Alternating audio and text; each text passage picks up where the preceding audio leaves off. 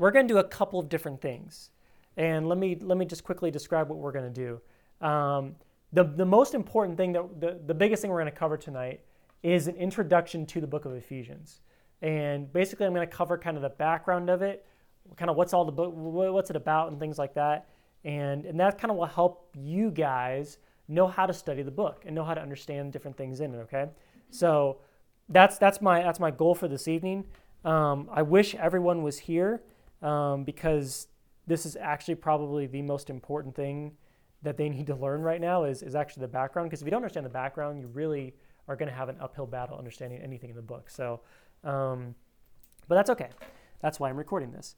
The second thing we're going to do is we're going to look at, and I'll pass this out. I won't pass it out just yet, but I'll pass it out in a little bit. The Bible Study Troubleshoot page, which I mentioned briefly last time, okay, which is my little flow chart that basically describes, what do I do if I'm like stuck and I don't understand something in the Bible? Well, this kind of helps you begin to figure that out, okay? This isn't like everything you need to know, but it just kind of gets you started. So I'm actually going to walk through this and actually use examples and talk about this. And I'm going to pull up some websites on here that you can even look at yourself that will help you like gain more information and help you understand what things are. So we'll go through that in just a little bit. But the first thing we're going to do is an introduction to Ephesians. So let me just go ahead and just jump into this and kind of describe for you guys kind of an outline of what we're going to be doing. Last time we talked about how to study the Bible. We want to observe, we want to interpret, we want to apply. And hey, there's Benedict Cumberbatch. So that you can tell that I wrote his name down in the game. So, but that's Sherlock there with his modern magnifying glass, and he's observing. So we observe first, and then we interpret, and then we apply, and that's just kind of the basic pattern of how to study the Bible. So, like I said before, we're going to look at Ephesians, intro to Ephesians, and then we're going to look at kind of how to troubleshoot. And so let me show you kind of what we're going to be going through this evening. This is kind of the outline of, if more or less. We're going to look at 5 different questions, okay? Who wrote it? When did he write it? Where did he write it from? Where did he write it to? And why did he write it, okay? So we're going to look at 5 different questions. I'm going to answer all 5 of them for you. And it's kind of like, well, that's weird. Like, why are we going to look at all these things? These things are all extremely important. And if you're wondering, like, really, why? Why is it important? It is, okay? And I'll explain them as I go along, okay? In fact, with each question here, except for maybe the last one, because the last one is just kind of self-explanatory, I'm going to be asking this question. Why is this important? Why is this important? Because you might be, thinking to yourself, who wrote the book? Well, who cares? Who cares? Does it really matter if we know who wrote it? It's part of the Bible, and so what? Well, it's a big deal to know why. It's a huge deal. And all these questions are helpful in not just understanding the book, but actually learning how to apply it to your life. All these things, all these questions are very important. So we're going to look at why this is important for each one of these questions, okay? So, in a sense here, you can think about it this way. There's really no point in me telling you this information if you don't see the value in it. That's really bottom line. Let me give you an example if you're having trouble, like, tracking with what I'm saying here. How many of you guys have ever flown in an airplane before? Good, yay. Like a commercial jet? Like, has anyone not flown in a commercial jet, where the captain comes over the intercom and, says stuff or whatever? Okay, good. So, well, what will happen is whenever you fly commercially, the flight attendant will tell you something like, your seat cushion acts as a flotation device, okay? And now, if you really think about it, that piece of information is totally useless all by itself.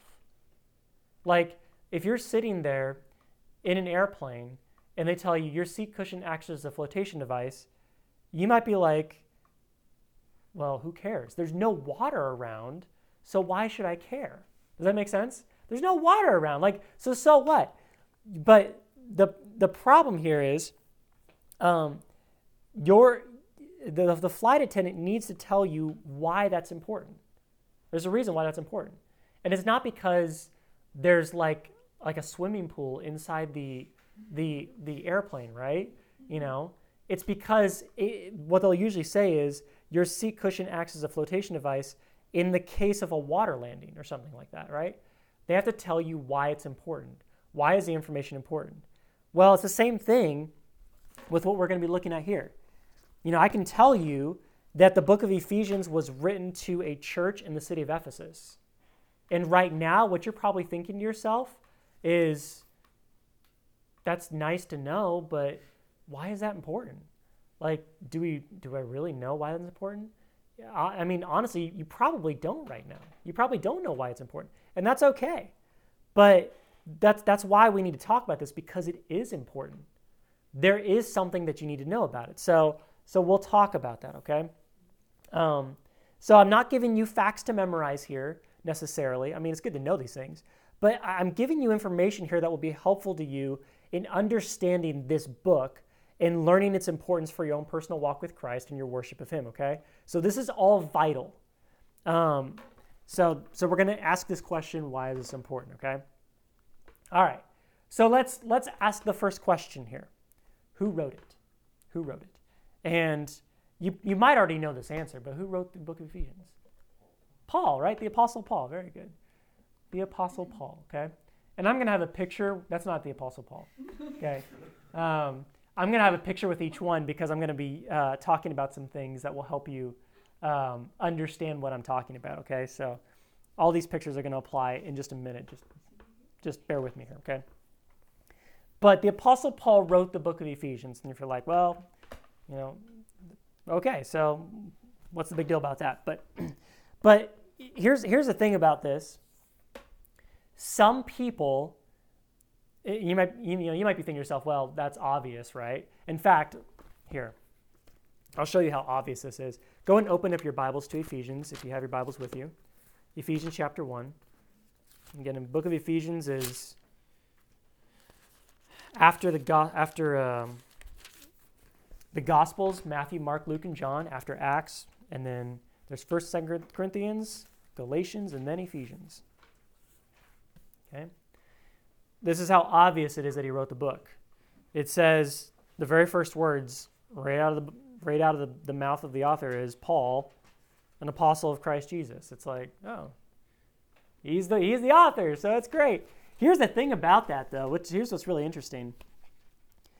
Some people still don't think that Paul wrote it.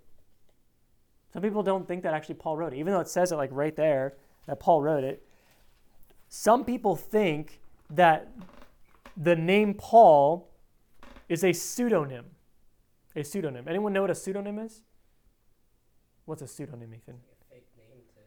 Yeah, exactly. Pseudo means false, so it's a false name. It's a fake name. It's like a fake identity or something like that you come up with, right? Well, some people think that whoever wrote this book, and it wasn't Paul, wrote down the name Paul as a fake name. And if you're wondering to yourself, well, why would someone do that? Well, think about it, okay? Here, let me give you an example, okay? And I'll use my little picture as an illustration. Let's say you guys all know at least of Harry Potter, right? And you guys know who wrote Harry Potter? Yes, J.K. Rowling. That's right. The name's right there. Very good. J.K. Rowling wrote the series to the Harry Potter, right? So J.K. Let's say, for example, I decided that I wanted to write a Harry Potter book, okay? But it wasn't Harry Potter. It was, maybe I wanted to kind of disguise it and make it really sound like J.K. Rowling actually wrote it. So what I would do is I would maybe not make it Harry Potter, but I'd make it something similar, kind of like the new movie coming out by J.K. Rowling. What's that one called? Fantastic Beasts and Where to Find Them or something like that? Yeah. So something along those lines. And maybe I called it something like Wizards of Hogwarts and the Source of All Magic or something like that, okay? And like my whole premise of the book is to kind of do like a look at all the wizards in the past, like before Harry Potter, and like, I don't know, and talk about like where did magic come from and stuff like that. And people could get really into that. I could see that happening, okay? And then what I would do is, if I really want to make this book successful, is I'm not going to put my name on it. Whose name am I going to put on it? J.K. Rowling's, right? That's the thing to do. And I'm totally going to pass it off like it's her writing, but it's not. And yet somehow I still get all the money for it, okay? So, or at least I think it becomes very popular. So that's kind of the idea here. Some people think, hey, okay, that wasn't really Paul who wrote this. Someone pretended like they were Paul so they could make it look like he wrote it, and so they could actually get all this success for something that Paul actually never even wrote in the first place. That's what some people think. We run into all kinds of problems when we actually go down that road, though, because what you end up having to say is that this book really shouldn't be in the Bible then. Because if someone wrote it underneath and made it like a scam, well, how can someone who writes scripture like lie about writing scripture? Does that make sense? It doesn't make any, like it's totally backwards, and so it doesn't work and doesn't hold up. And so Paul wrote this, and there's actually clear ways we can understand that Paul wrote this. It's his style of writing in this book. Like it's the same style as all he wrote all of his other letters. It's the same like kinds of vocabulary, same kinds of words he uses. It's his same kind of theology. His doctrine is it's all in there. It fits his mission to get the church where it needs to be. This is totally written by Paul, totally. So people just like to overanalyze it to death, and they come at it from a really bad angle. So, but let's answer the very important question. So what? Why is this important? Why is this important? And that's a very important question here. And so really, what we come down to, the reason why it's important is because Ephesians is about getting the message of salvation to all of humanity. That's why this is important. And you might be like, thinking to yourself, how did we get from here to here? That doesn't make any sense. Well, let me kind of back up the train a little bit here and describe this, okay? Why must Paul be the person to write this and not somebody else? What's such a big deal about Paul that he has to write this letter called Ephesians, okay? That's really what we're asking here when we're asking this question. Why, okay? Why wasn't it Peter? Why wasn't it John? Why wasn't it Jesus? Why wasn't it all these other big players we find in the New Testament? Why does it have to be Paul? And so what we find here is this in particular, that this really goes all the way back to the beginning of the Bible. This really goes all the way back to the beginning of the Bible. The way we can answer this question is we have to actually go all the way back to the beginning of creation itself. Let me ask you this question here for a second. When did sin begin? When did sin enter into the world? What do you think? At the fall. Okay, good. Yeah, at the Garden of Eden, right? Now, who was the first person who sinned? Okay, Eve, yeah. Eve, or you could even say Adam. They're kind of like right at the same time, pretty much. But Adam or Eve, Adam and Eve, those are both acceptable. Now, let me ask you this question, okay? What race was Adam and Eve? Human. Yeah, that's right. They were human. They weren't like any particular race, right? They weren't Caucasian. They weren't African American, because there wasn't no America back then. There was really no Africa either, kind of. But they weren't Asian or anything like that. They weren't Dutch. There weren't any of that, right? They were human. That was their race. And so really what we find at the very beginning of creation is that sin is a human problem. It's a human problem. It's not a problem that is restricted to one particular group of people in the world.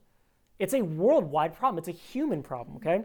And because sin is a human problem, what we begin to find as the Bible unfolds is that to get rid of sin is a human solution. To get rid of sin is a human solution. And that's an important concept because as the Bible kind of unfolds, God picks a chosen people, right? Who is the people that God chooses first? Israel. Very good. Yeah, the Jews, right? God chooses Israel. And what Israel begins to think over time is that, hey, we're God's people. We're special. And so we get to, we are the only ones who are really special in God's eyes, and we're the only ones who are really going to be saved. And that's kind of the mindset they get. That's actually Jonah's mindset in the book of Jonah. When Jonah gets swallowed by the big fish and stuff like that, and gets spit out on dry land or whatever.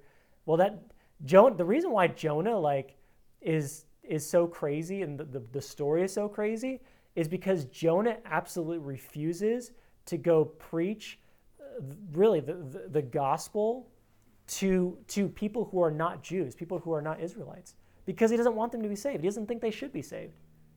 And so there's kind of this disconnect in all of Israel's mind that, well, salvation is just for us. The rest of the world's just going to die, and we're God's chosen people and no one else is. That's not true. Sin was a human problem. The solution is going to be a human solution. Everyone is going to have the opportunity to be saved. And so here's where this connects all the way back to the Apostle Paul. Okay, here's where we kind of come full circle all the way back. Paul had a very unique role in the days of the early church. He was the apostle to the Gentiles. And if you don't know what Gentiles are basically just non-Jews, people who are not Jews. Okay, it's everyone else in the world besides Jews. He was the apostle to the Gentiles. His job was to get the message of the gospel, the message of salvation, to all the world, not just to Israel. That was his mission, to get it spread to the entire world. And so Paul had a very distinct mission to get this message to all of humanity, not just part of it.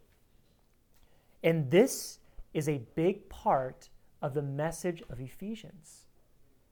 Because what's happening right now as the church is getting started is there's a lot of Jewish Christians, but there's not a lot of Gentile Christians yet. And so Paul's job is to get more Gentile Christians, to get the whole world on board with this plan of salvation that God has.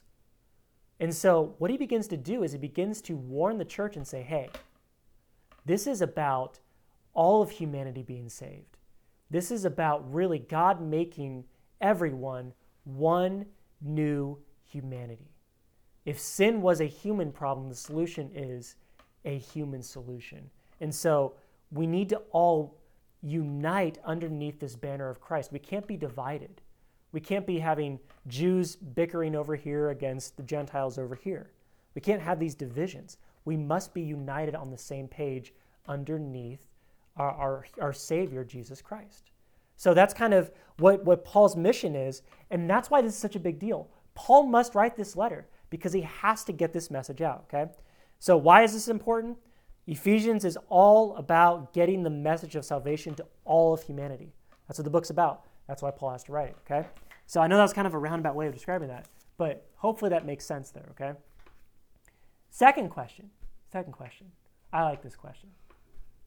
When did he write it, okay? When did he write it? And it's like, what does when have to do with civil war? Well, I'll show you in just a second, okay? But he wrote it in between 60 to 62 AD, so, about 2,000 years ago or so, okay? 60 to 62 AD.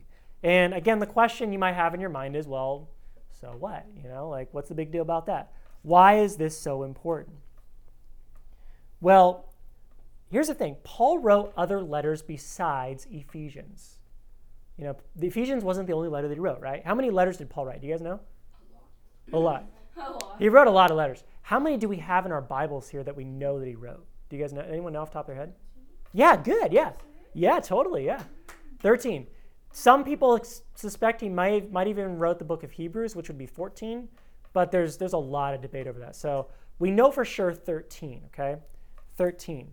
And that's important to know, okay? Because Paul didn't write all of his letters at once. It's not like he wrote, okay, here's Ephesians, here's Colossians, here's 1 Thessalonians, and he did it all in one day and just shipped them out. He didn't do that, okay? he wrote them over a period of about 15 to 20 years or so. Okay, he wrote these 13 letters. He wrote other letters too, but these are the ones that we find in Scripture that are inspired by God. Okay, these are the ones that are actually we can trust in. Okay. Now Ephesians, it's important to know this, that he wrote over a period of time. Okay, because each letter builds on the ones that were written before it. Each one builds on the ones that were written before it. Okay, and that's important to know, because Paul isn't just like writing these out of thin air. There are concepts and ideas that he's building on with each letter and taking it kind of to a whole new level. Okay? So each one's important, but each one connects back with the letters that he already wrote. Okay? And let me, to kind of help you understand the magnitude of this and how important this concept is, let me use the example of Captain America Civil War, okay? Now, has anyone not seen the movie? Okay, wow, everyone has not seen the movie. That's okay, because I'm not going to give away anything in the movie, okay? No spoilers are going to be happening here, okay? I just want to show you the concept. Are you guys familiar, though, with the Marvel Cinematic Universe? All the different movies that they've made so far? Okay, good. So at least, even if you haven't watched them, as long as you're familiar with this idea, then we're okay? So, this is all these movies that have been created are called the Marvel Cinematic Universe. That's kind of what they've dubbed this thing, okay? Because it's a massive phenomenon that's almost unparalleled across movie genre, okay? And here's kind of the deal of how this works. Marvel made this plan years ago, like almost like 10 to 15 years ago, to put out not just one movie, but a series of movies. And not just a series of movies, but multiple phases of series of movies. Okay? They have right now they're on phase 3. They had phase 1, which had 6 movies, phase 2, which had 6 movies, and phase 3 just started with Captain America Civil War. Okay? So they have multiple phases of all these movies. And let me just kind of walk you through what I'm talking about so you understand what's going on. Okay? Phase 1 started in 2008, okay? We had Iron Man, The Incredible Hulk, and then Iron Man 2 in 2010, okay? So they had all these movies. And now, if you think about it, again, each movie begins to kind of build on the ones that are before them, right? Like, especially Iron Man 2, you have to kind of watch Iron Man 1 to kind of understand what's going on in Iron Man 2, right? It kind of makes sense. Incredible Hulk, maybe not so much, but there might be some ties there, so you might want to watch the movie before it. But all these movies, by the way, are in order when they were released, okay? So still in phase 1. Then we have Thor in 2011, Captain America, the First Avenger in 2011. And then finally, phase 1 capped off with the Avengers when they brought kind of all of the major heroes together, Thor, Iron Man, Captain America together in the Avengers, and added in a couple of other characters like Hawkeye and Black Widow and the Hulk too. He was earlier too. But so that's kind of how they did that, right? Especially this movie, you might want to watch all the movies that came before it to understand what's going on in this movie, right? Mm-hmm. That's kind of what's going on. That was phase 1. Phase 2, we have Iron Man 3, Thor: The Dark World, Captain America: Winter Soldier. So just kind of continuing the series. The first phase 1 kind of launched it. Phase 2 is kind of continuing it, developing some different storylines and things like that.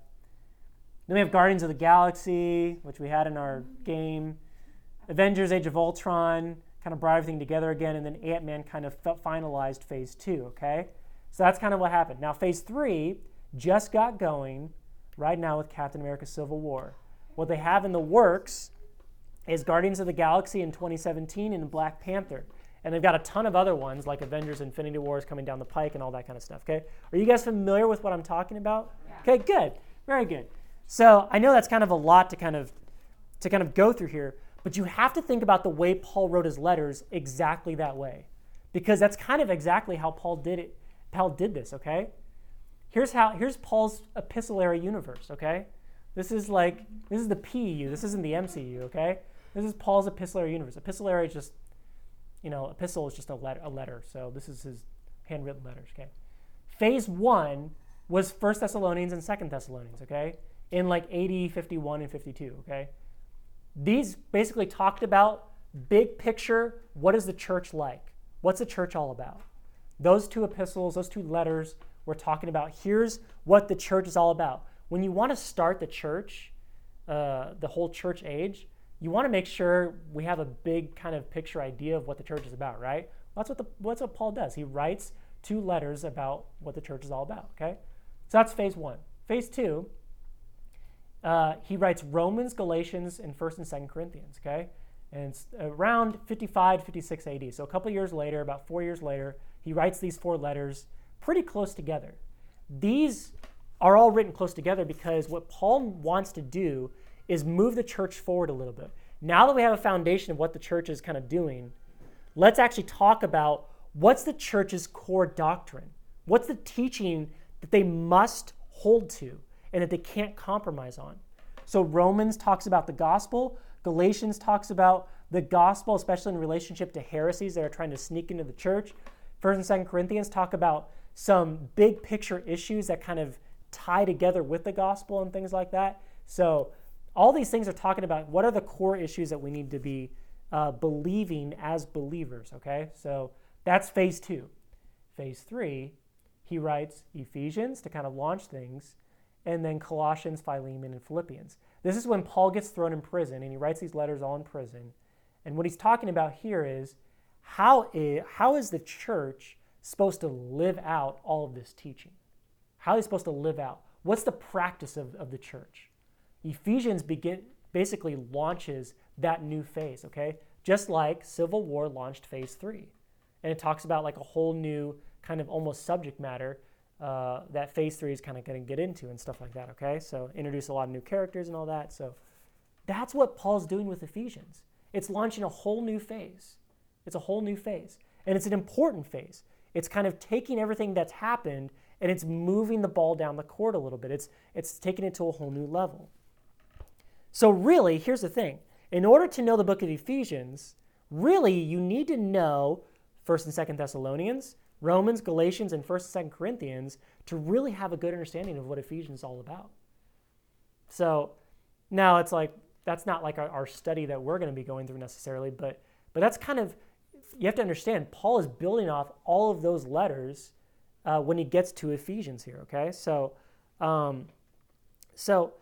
this is really the beginning of a new era here, and here, let me kind of describe for you a little bit what exactly is it that Ephesians is talking about? What is it contributing that the other letters haven't contributed thus far? Where is it taking everything? Okay? Ephesians really defines for us the actions of the church based on their core doctrines and teachings. What is a church supposed to be doing? And really it gives you kind of a big picture of what this looks like. The other letters like Colossians, Philemon, and Philippians, those other 4 letters in phase 3 here, those are more specific. They're targeting more specific issues.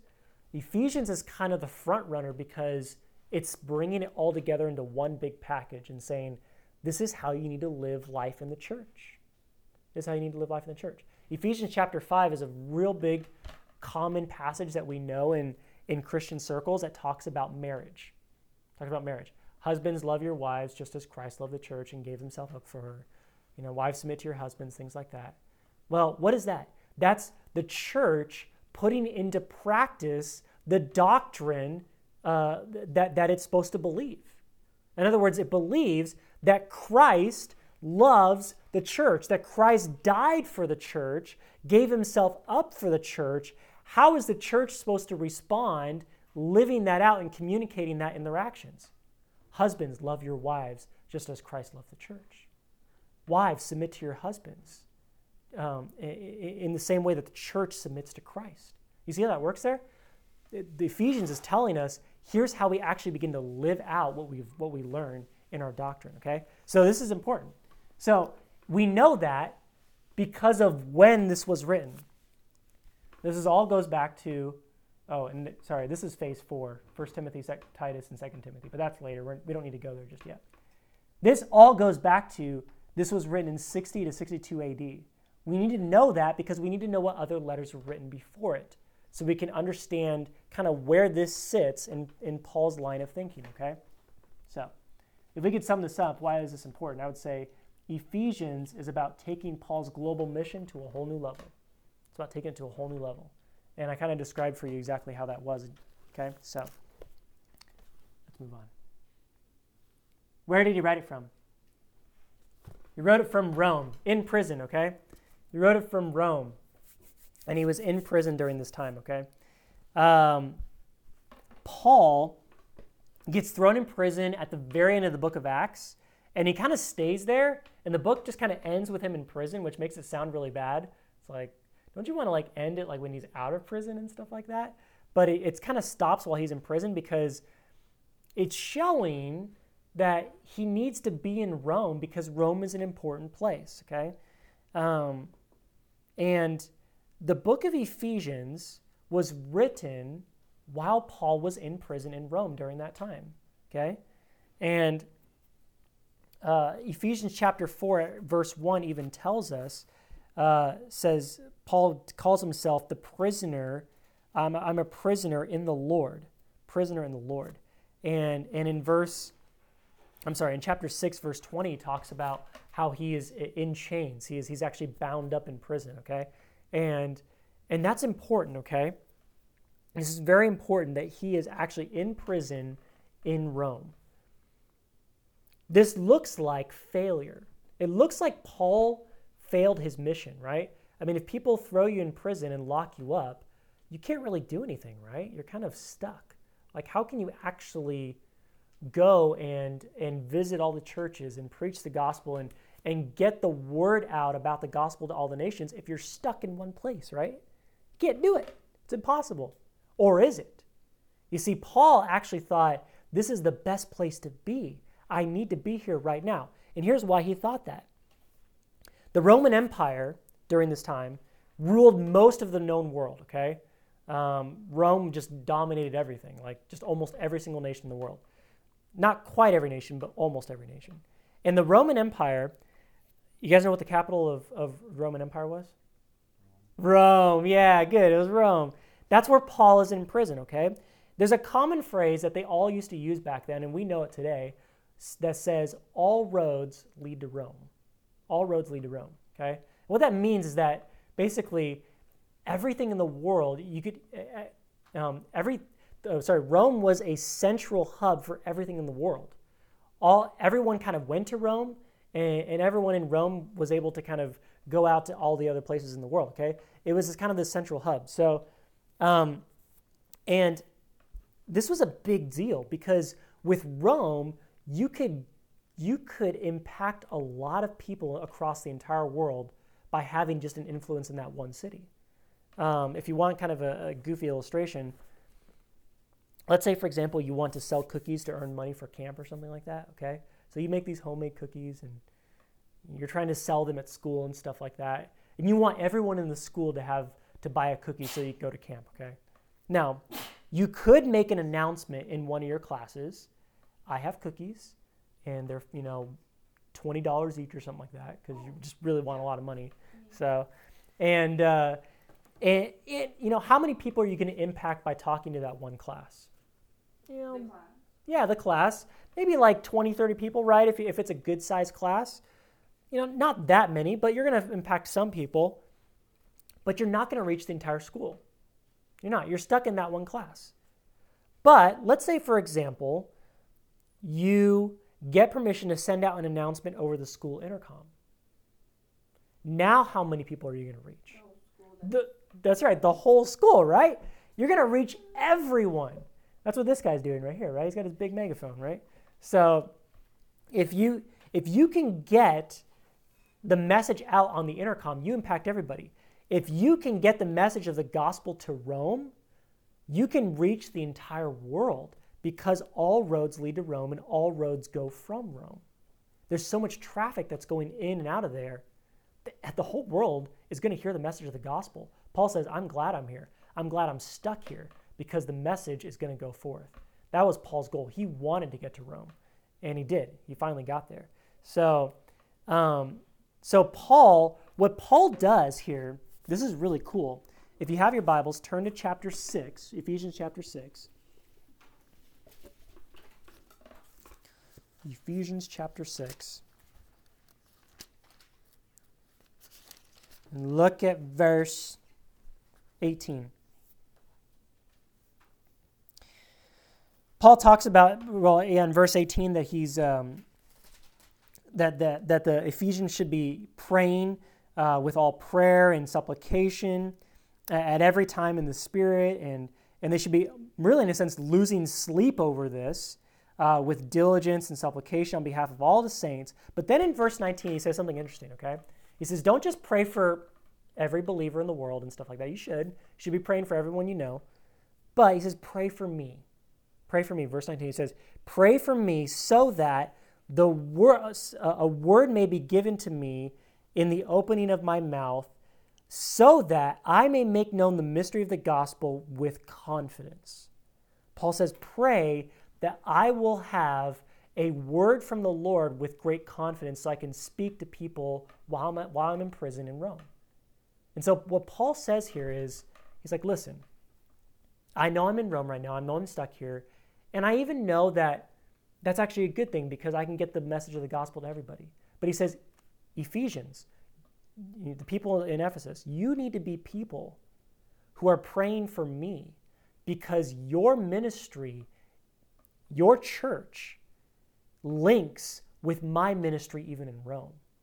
You actually can contribute to what I'm doing even through your prayers. And so what Paul does is he links his ministry with the Ephesian church ministry, and he says they're one and the same, and they impact each other.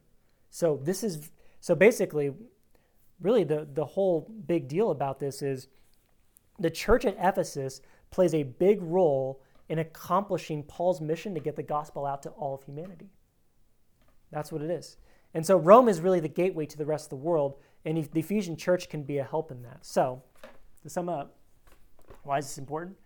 Ephesians is about the church connecting with the worldwide mission of reaching all of humanity. Okay? So we understand that based on where Paul was writing this from, okay? So it's not just important where Paul wrote it to, it's important where Paul wrote it from too, okay? But let's look at where did he write it to, because that's important as well. And this was a church in the city of Ephesus. LAX is not Ephesus, but we'll talk about that in just a second here, okay? But Ephesus was also an important city. It wasn't just Rome.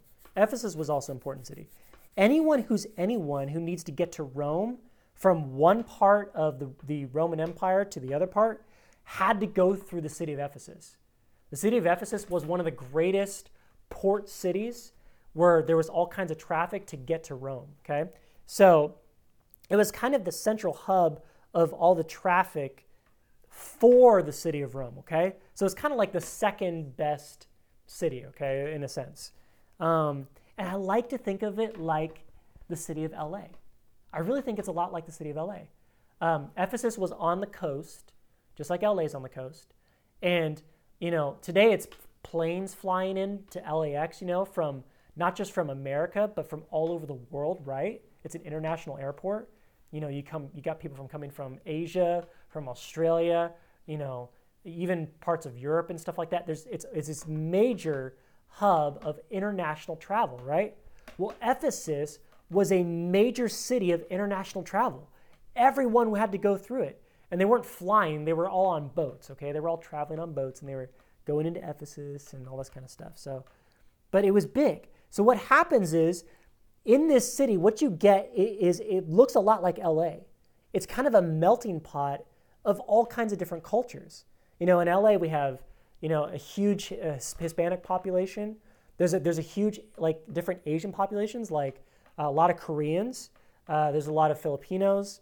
In fact, I went to a Dodger game last night, and they actually had a Filipino night that's coming up for a Dodger game. I'm like, a Filipino night?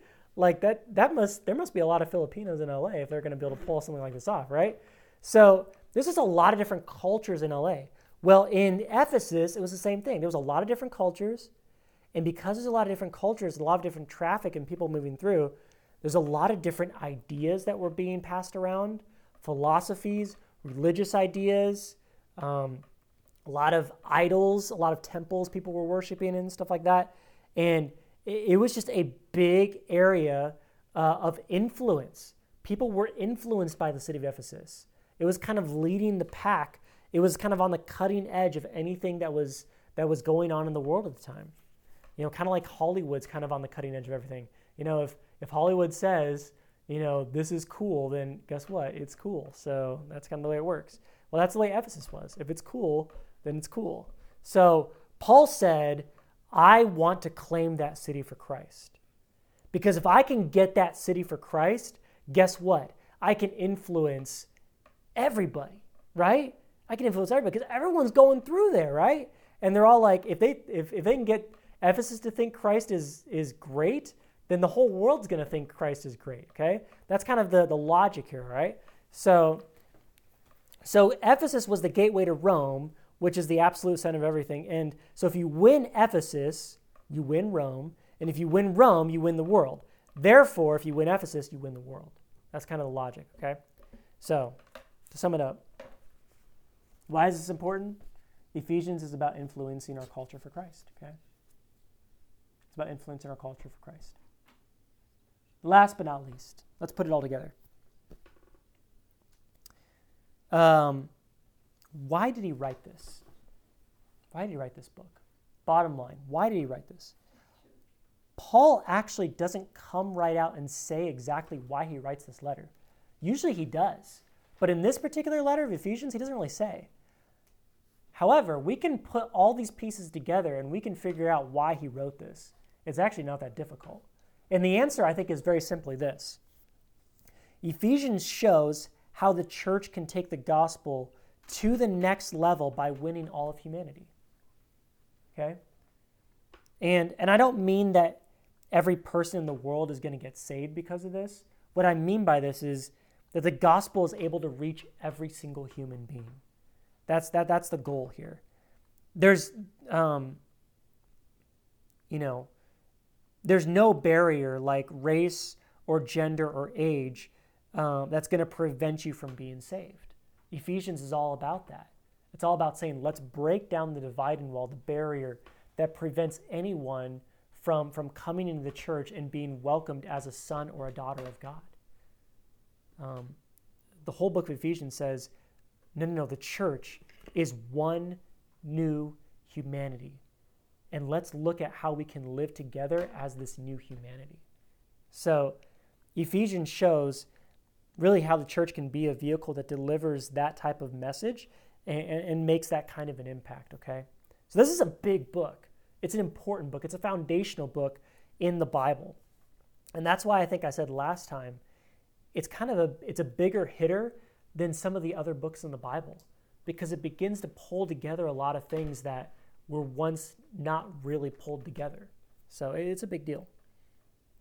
So that's kind of gives you a background of the book of Ephesians. These are important things that you need to know before we jump into studying it so that you kind of know what direction this is going, okay? It'll make your job a lot easier.